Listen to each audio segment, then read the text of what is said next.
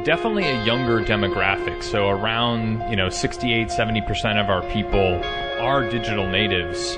I joke that I'm a digital native, but I remember rewinding audio cassettes with a Bic pen. So the people who are coming into the organization and who are frankly driving it and will be the leaders of it have a very different set of experiences that they have had their entire lives that shape the way they think about how they interact, not just with technology, but frankly with each other and how they collaborate. Hi, I'm Paul Miller, and this is Digital Workplace Impact, where we investigate and explore the ideas, practices and people that are impacting the new digital worlds where we all work. Digital Workplace Impact is produced by the Digital Workplace Group, a strategic partner and boutique consultancy covering all aspects of the evolving digital workplace industry through membership, benchmarking and boutique consulting services. And if you'd like more information, visit digitalworkplacegroup.com. So one of the things I increasingly enjoy doing is taking a couple of people who appear at one of our DWG member meetings and kind of commandeering them and saying, that was fantastic, what you shared was really amazing, and I want to get some time to record a podcast episode. So I did that last week at WeWork's offices in Soho in New York, and the two people who captured my attention, amongst others, at the meeting were Jessica Woods, who is the lead product designer for EY, Ernst & Young, around employee digital experience, and also Chase Moore. And Chase is a product strategy and innovation leader at EY. And they did a really great presentation at the meeting, talking about the way that they, as an organisation, had thought about new ways and implemented new ways of engaging and connecting with the ever younger and ever more digitally connected people who are coming into EY. So it was a really interesting conversation. Jessica is based in LA. Apparently is learning to surf there, which is interesting because she originally comes from London. And Chase is based in the Cleveland office for EY, and I think they make a great team. So do enjoy the episode. I think there's a lot of really interesting experiences and quite innovative experiences that EY is constructing around thinking in real time about the way that this younger demographic works. Instead of sort of coming in with sort of set ideas, they've been thinking about this really differently, and I much enjoyed the conversation. It's been great to be here in Soho in New York at the WeWork offices here, and we've had a really terrific day, and I was really struck by the presentation you did, Chase and Jessica, about this topic of engaging younger digital natives. But just before we get into that, Chase, perhaps you can just explain what your role is at EY. Sure, yeah, and I've had the opportunity to be at EY for a long time and have a lot of different roles, but where I am today, I actually oversee a team of product managers and designers who oversee the strategy and the innovation for our flagship knowledge management product that we use internally. If you think about a company like EY providing professional services across a very complicated set of different sectors and different businesses, being able to foster the knowledge that we already have and leverage that to help our clients solve their most challenging issues is really fundamental. So what our team does is we try to deliver technology products that help keep them better connected and really prevent from kind of reinventing the wheel every single time. I think there's a quote at some point where it was, I think it was if HP knew what HP knows, they'd be unstoppable. I'm probably brutalizing that. Yeah. But. Yeah, that's a good way of putting it. And Jessica, what's your role in this? Yeah, so I am, a digital native. I'm new to EY, and I work as a product designer actually in Chase's team.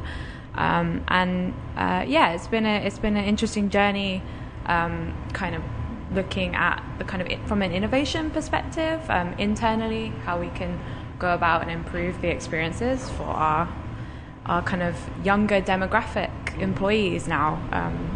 So what does product design mean within EY? Because if I think of product design, I don't really think of a management consulting company.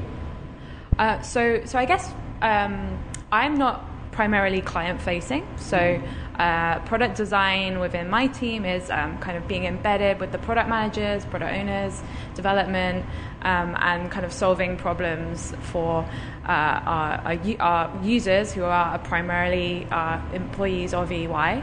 And we have various methods, from workshops and design thinking stuff to more of the nitty-gritty kind of tactical products, day-to-day kind of development changes, and just kind of being there as a consultant kind of basis as well if internal employees have questions. And I do a lot of user research too, so working and talking. I mean, if you think about somebody flying an airplane, the positioning of all of the controls is extremely important for the way that they operate in that job. If we think about our people at EY, they're having to help navigate a complicated landscape of client issues and helping them, solve various different types of problems. We're trying to design really meaningful digital experiences for our people so that they can navigate that landscape. So even though it's not a knob in an aircraft,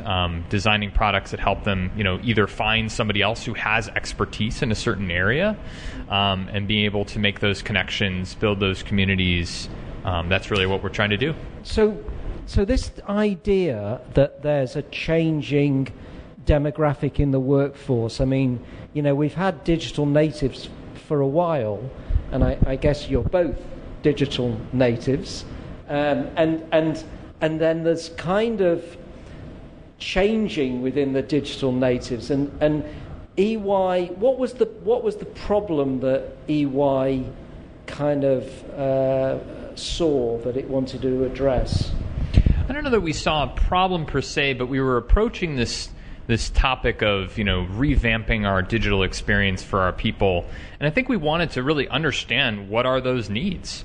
And when we look at our business, we have as many businesses do, a lot of digital natives, and that trend will continue to grow. So being appreciative of that dynamic, making sure that we're designing experiences that meet that need is important. We tend to think about product design and good product being the kind of, as Jessica and I were just talking about before we joined this room, it's at the intersection of what technology can do, what is the strategy of the organization, but also what are the user needs, and being able to hit that sweet spot in the center that balances those three factors, I think is really important. And that user centricity point comes back to, who are the users that we're designing this for? What are they trying to do, as opposed to what do we want them to do? And how many people are in EY, and what's the average age, and is it getting younger? I mean, what's the, you're thinking about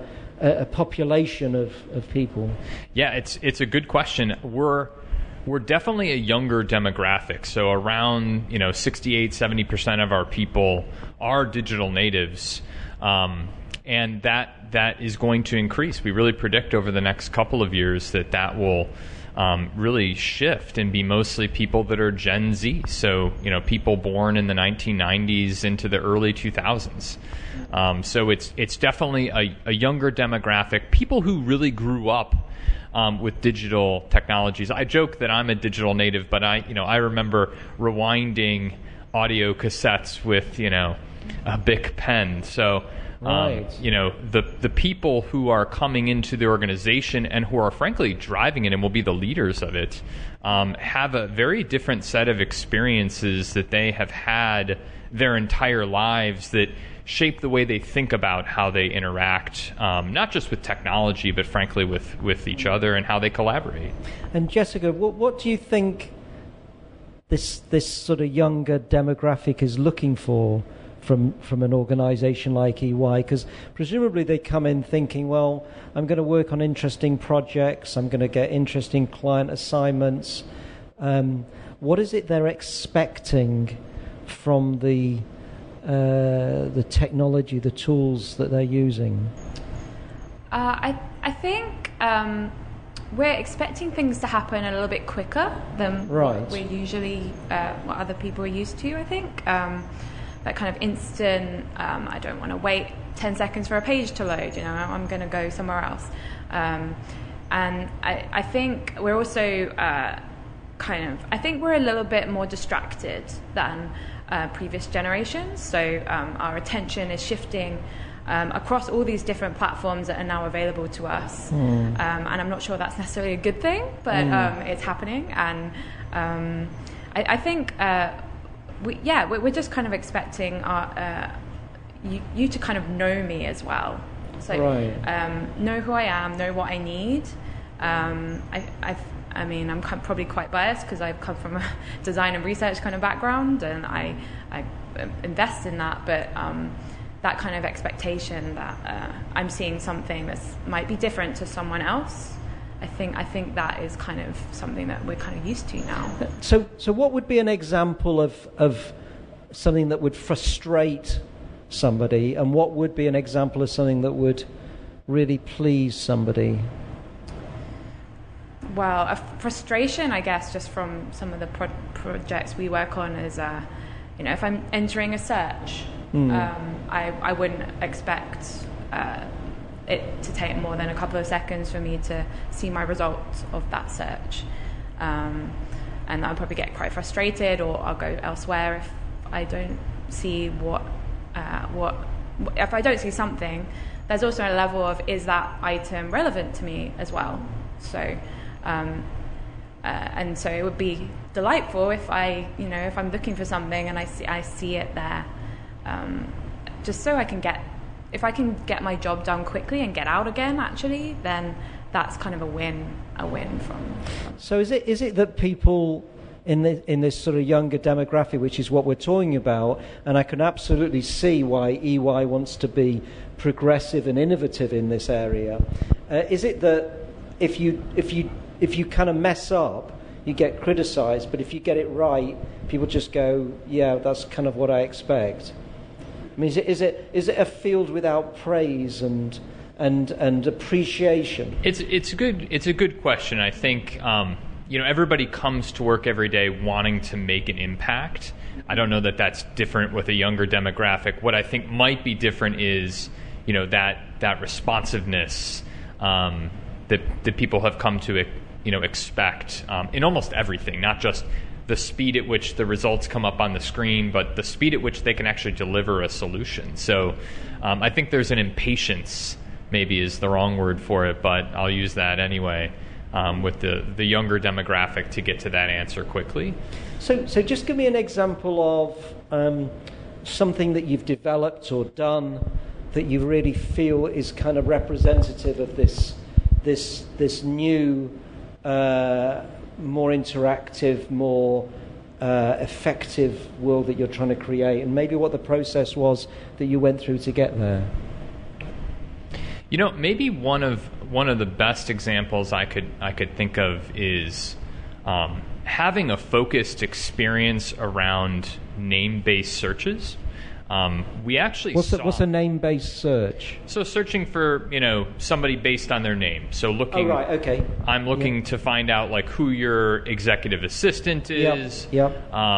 That type of an experience is one that we found that actually a lot of our people are doing. We're looking at data on what people search on in one of our tools, and we actually found, this kind of surprised me. Maybe it shouldn't have, but 25% of the searches done in our system contained the name of a person. Right. So a lot of what our people are actually looking for, and maybe this is why it shouldn't be surprising in a large professional services organization, is looking for people that they want to connect with.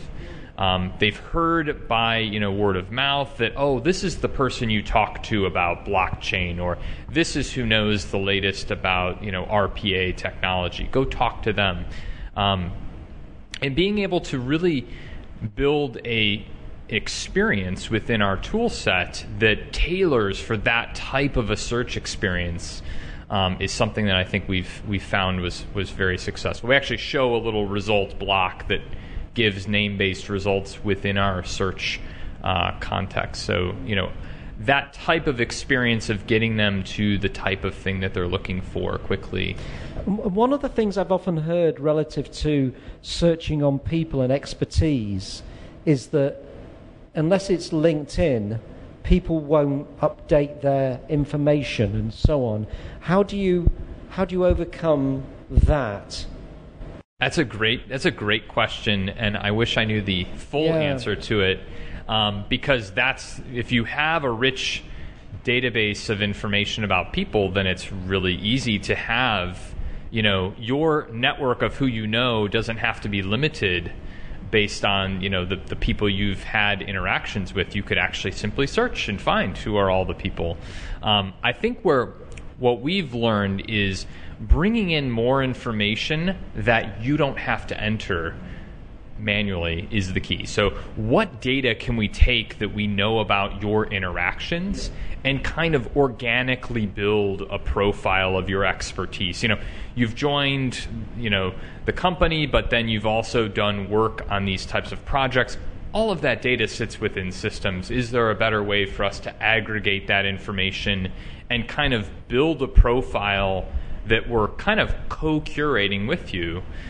Is the key. So that's at least what we've seen so far. But it is a challenge to get people to do that. Yeah, and I think that I was going to sort of attempt an answer at my own question, which was a bit similar, which is if we're relying on people to, inverted commas, update the information, then that's not the way we're going. We're expecting the systems to increasingly be aggregating data, assembling data, amplifying things, showing who you're connected to. I mean, let's face it, if I said to you, who's in your network, Jessica, you've probably got an idea who you think's in your network, but it's probably not. You've probably got, it's quite an interesting question, there's probably a much wider network that we've each got and quite a different network. Different types of networks as well. Because we did some research recently, and there was this concept of there's my personal network, there's my professional network, there's my, my kind of what LinkedIn does with the first, second, third level kind of stuff. There's definitely different. And are people interested when they're searching on people to? It's like, do they really care whether you're inside EY or whether it's outside? Because it to some extent, the knowledge of EY is partly the people within EY, but it's also the networks that they have around them. Yeah, I think one of EY's mantra is your relationships and kind of building those communities. That's part of our job, is to help build that community. It's an interesting kind of challenge. I think another piece of information that came from some research we did on our profiles that we have, it was that LinkedIn, everyone's kind of using LinkedIn as their base kind of CV, if you like. The concept of the CV as a document and all of that kind of has totally changed, and they're kind of using LinkedIn as their base now. So they wanted it to integrate with LinkedIn and all of this stuff. It was just interesting the way things have changed from that. Yeah, we've spoken with some of the people in our business, and one of the things that they're trying to do as they grow their career is kind of stack the deck in their favor. So, having the ability to, find out who a particular leader is in an area of the business that strikes their interest, and then actually be able to figure out, well, how can I get introduced to that partner or that senior leader, to get aligned with some of the work that they're doing. So, being able to kind of understand who's connected to who and who you might have in common is becoming a common use case that we see that we maybe wouldn't have anticipated, right? I mean, I'm looking for somebody who's an expert on topic A, clearly something that came to mind, but figuring out how I then get connected and introduced, because I'm not simply going to send an email to this partner directly. I might go through it through a more indirect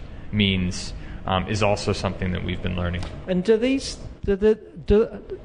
the approaches that you've taken affect EY's ability to attract talent, retain talent? Or don't you know?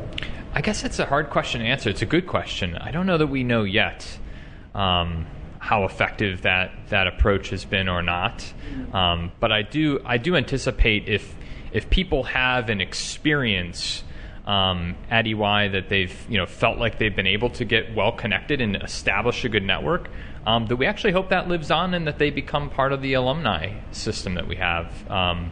And possibly come back. One of the things I found interesting about EY, and we refer to these people as boomerangs, people who've left the organization and have had another chapter of their career and then, come back to share great insights that they've gained from other places that they've worked. So I guess that's a roundabout answer to say I'm not sure, but we hope.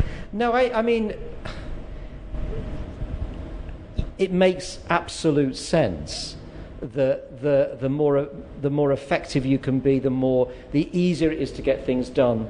I mean, what strikes me in the environment you're trying to create is that your ability to get to work on interesting projects. I mean, let's say you want to work in South America, and you then sort of think about, well, who's working in Mexico, and how do I get connected? Oh, so and so's working that. I've got some information. I've worked on that particular client.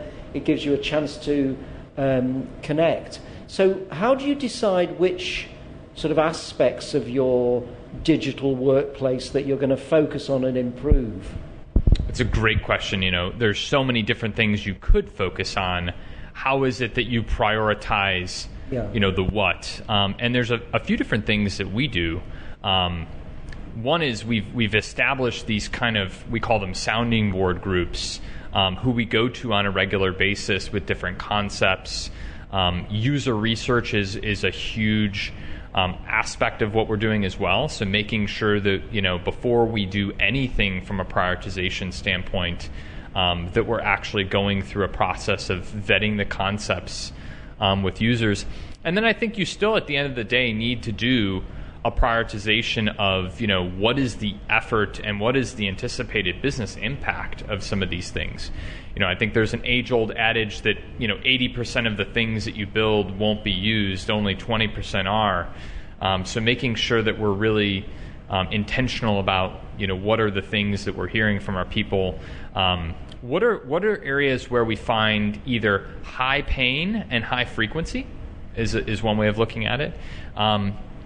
Or where are there areas where there's just a tremendous amount of impact, and even if the effort is high, we want to take that as a best bet or a big bet, and try to invest and tackle that. What would be examples of those things?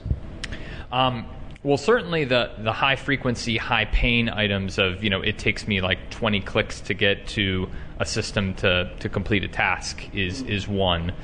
So investing in making that much easier seems to add value. Bigger bet ones, taking something that is actually, not something that the user would think, oh, I'm going to do this in a system, and kind of preparing a proof of concept around it and seeing how people react to it has been an approach that we've taken. And I'll give an example. So we were going through and we were interviewing our users, and we were testing concepts of how we could improve the capabilities of one of our platforms. And what we had done is a heuristic approach where we said, okay, here are the things we're trying to do in this system. How have other companies solved for that? And we would take those concepts, those design principles, and we would cast them in the light of our system and see what worked and what didn't.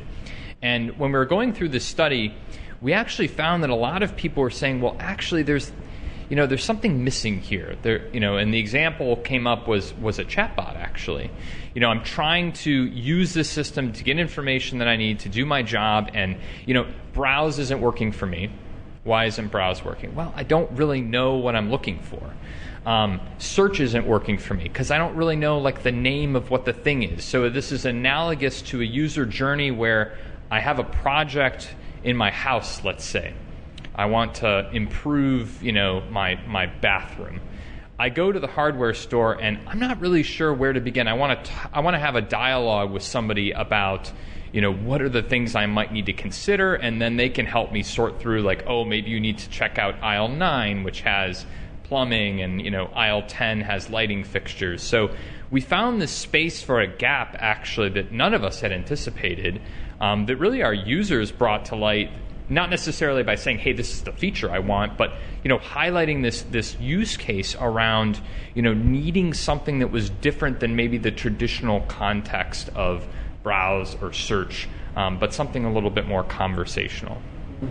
And Jessica, when you're kind of thinking about how to design some product or service, how do you work out, if you like, what you can actually shape yourself versus what the sort of technology platforms you're using will do? Because you were showing the examples of what EY is doing now, and the way there's quite a lot of integration with different Microsoft services and so on, and there are things that the technology is increasingly able to do things. How do you work out which things you can sort of make an impact on? It's tricky, because this technology is always shifting, and so one minute you think you know how Microsoft Teams work, and then they'll release something new, and it just kind of blows everything out of perspective. I think it's that there's definitely an element of spending some time using the tool yourself and figuring out what can I do here.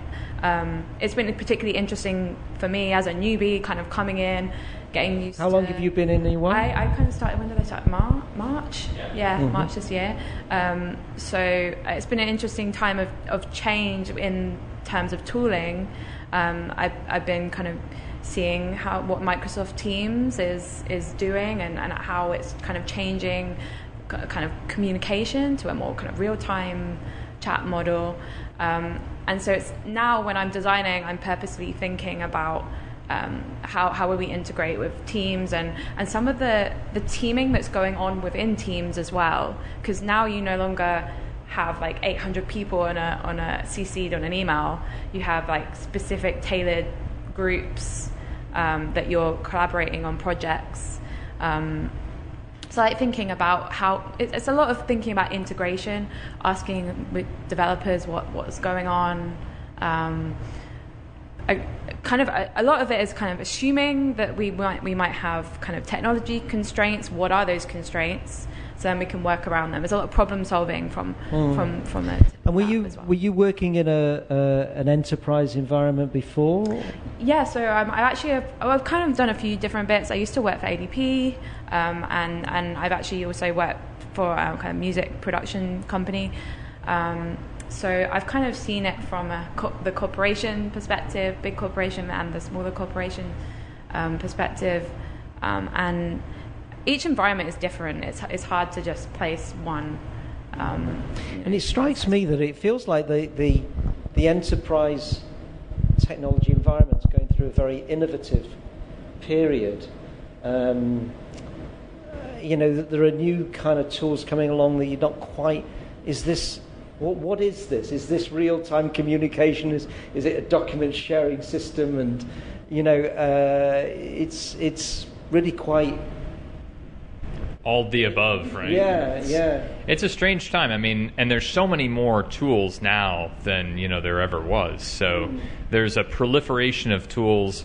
It's almost overwhelming. I think the strategy is trying to figure out what combination of those allows me to get work done.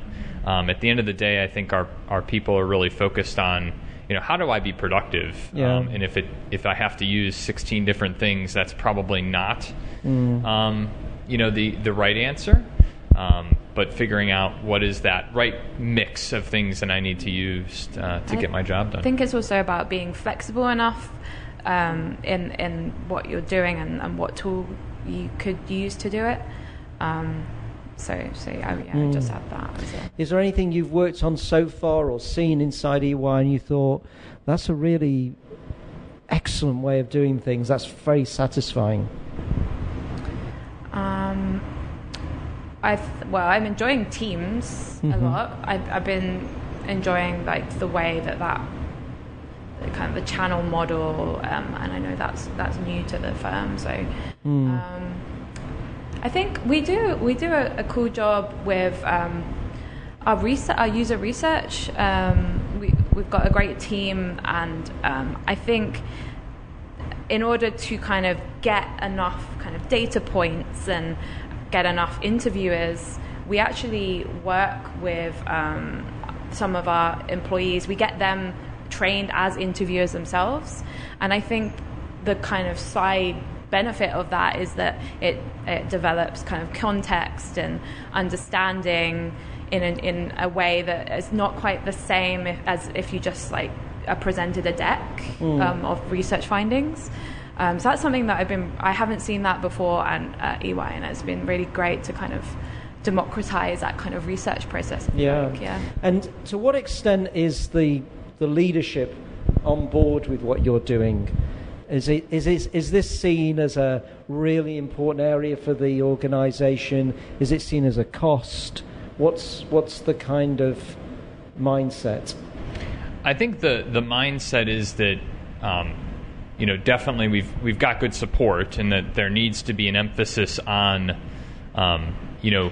data-driven decision making. So there's certainly been an investment in our leadership team in terms of standing up user research functions. I don't know how many organizations take it so seriously that they're actually willing to staff people towards it. Not just using a consulting company, but actually standing up your own and really kind of treating it as a dedicated function. This isn't a hobby that we're going to do on a one-off basis because we're kicking off a project. This is something that is just part of the fundamental way in which we look at our products and services and how we continue to evolve them as they move through their natural life cycle. And do you feel this is changing the EY brand? Another good question that's hard to answer. I hope it is. I'm trying to come up with questions that I feel you probably can't answer. It's a tough one.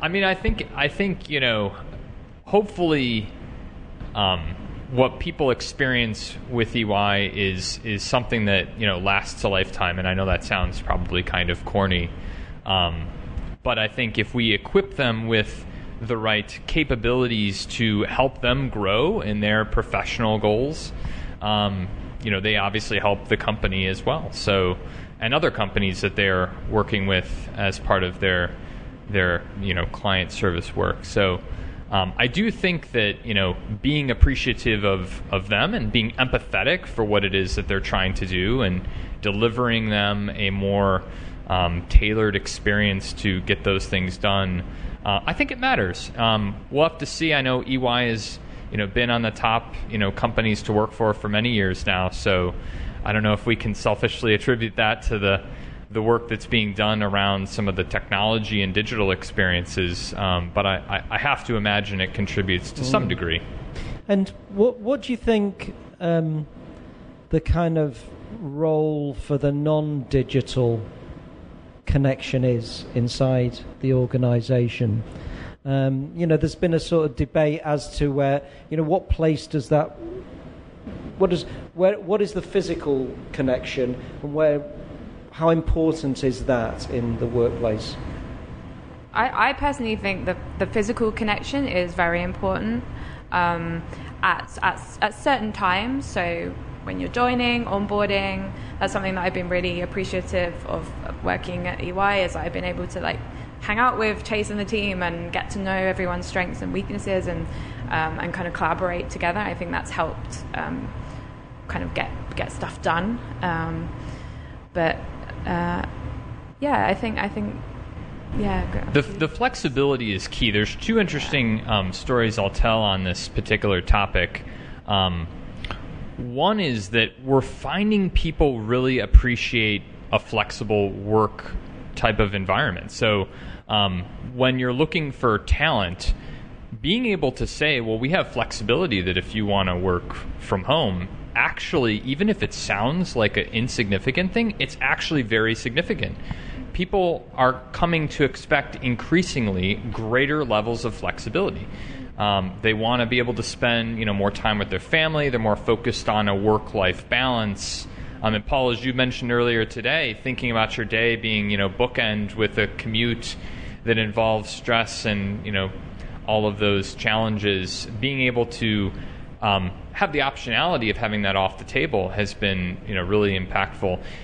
On the flip side, though, another interesting thing that we've learned, actually part of recent user research that we've done, we found some of our more junior resources who've come into the organization find a lot of value in being in the office and having those in-person connections with other people. I mean, so much of our workforce actually spend most of their time at a client location if they're client serving. So the 1 or 2 days a week where they may not have to, they'll go out of their way to be in the office to build those physical connections and to grow their network and gain knowledge, outside of the digital space. So I don't think it's digital alone. I think it's actually this combination of the physical and digital. No, and I think that's absolutely right. And we've found that in DWG. It depends on what stage people's lives are at as well. If they've got young families, they've got a partner who's working as well, then that flexibility becomes really important.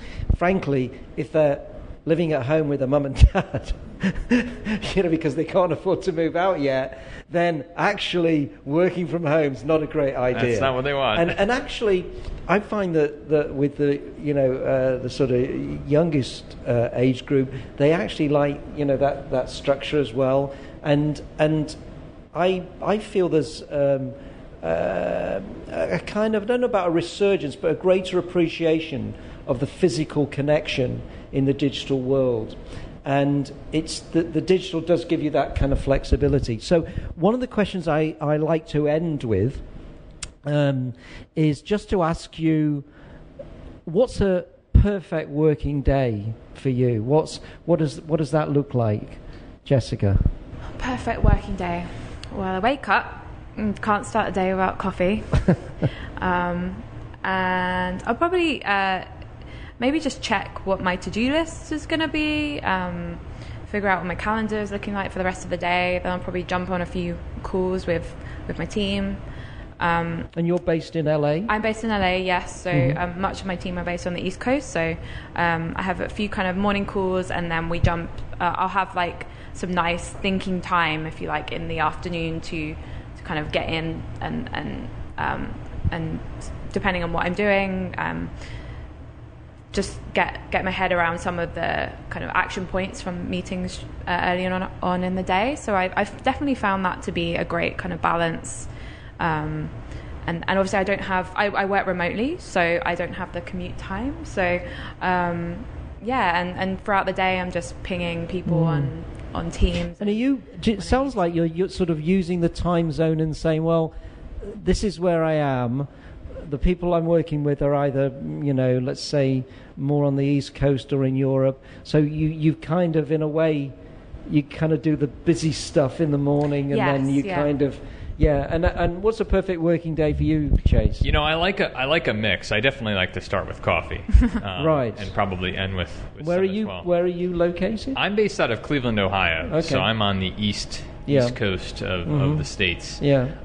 And I similarly have a situation where in the mornings I'm on a lot of meetings, which I actually like. I like to be in meetings where we're kind of problem solving and making decisions, but I do like to have time and space within the day for individual thought, reflection, and doing some strategy work. I think having that blend of both group kind of collaboration as well as kind of offline time to kind of contemplate, think, and really do some actual creation of deep assets. Work. Yeah. Deep work. Yeah, that's the word. Where was that? Yeah, rather than shallow work, because who would want to work shallow? Well, it's been great to talk to you both, and thank you so much, Chase and Jessica, for your time and for coming out. And now we can head over for the drinks. Sounds Not coffee, good. but something a bit more have a beer. intensive.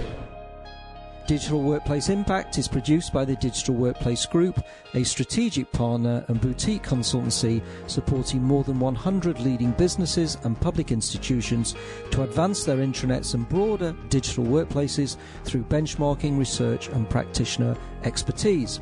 For more information, visit digitalworkplacegroup.com. And if you'd like to listen to previous episodes of the show, go to digitalworkplacegroup.com/DWG_podcast. This is Paul Miller wishing you well until next time.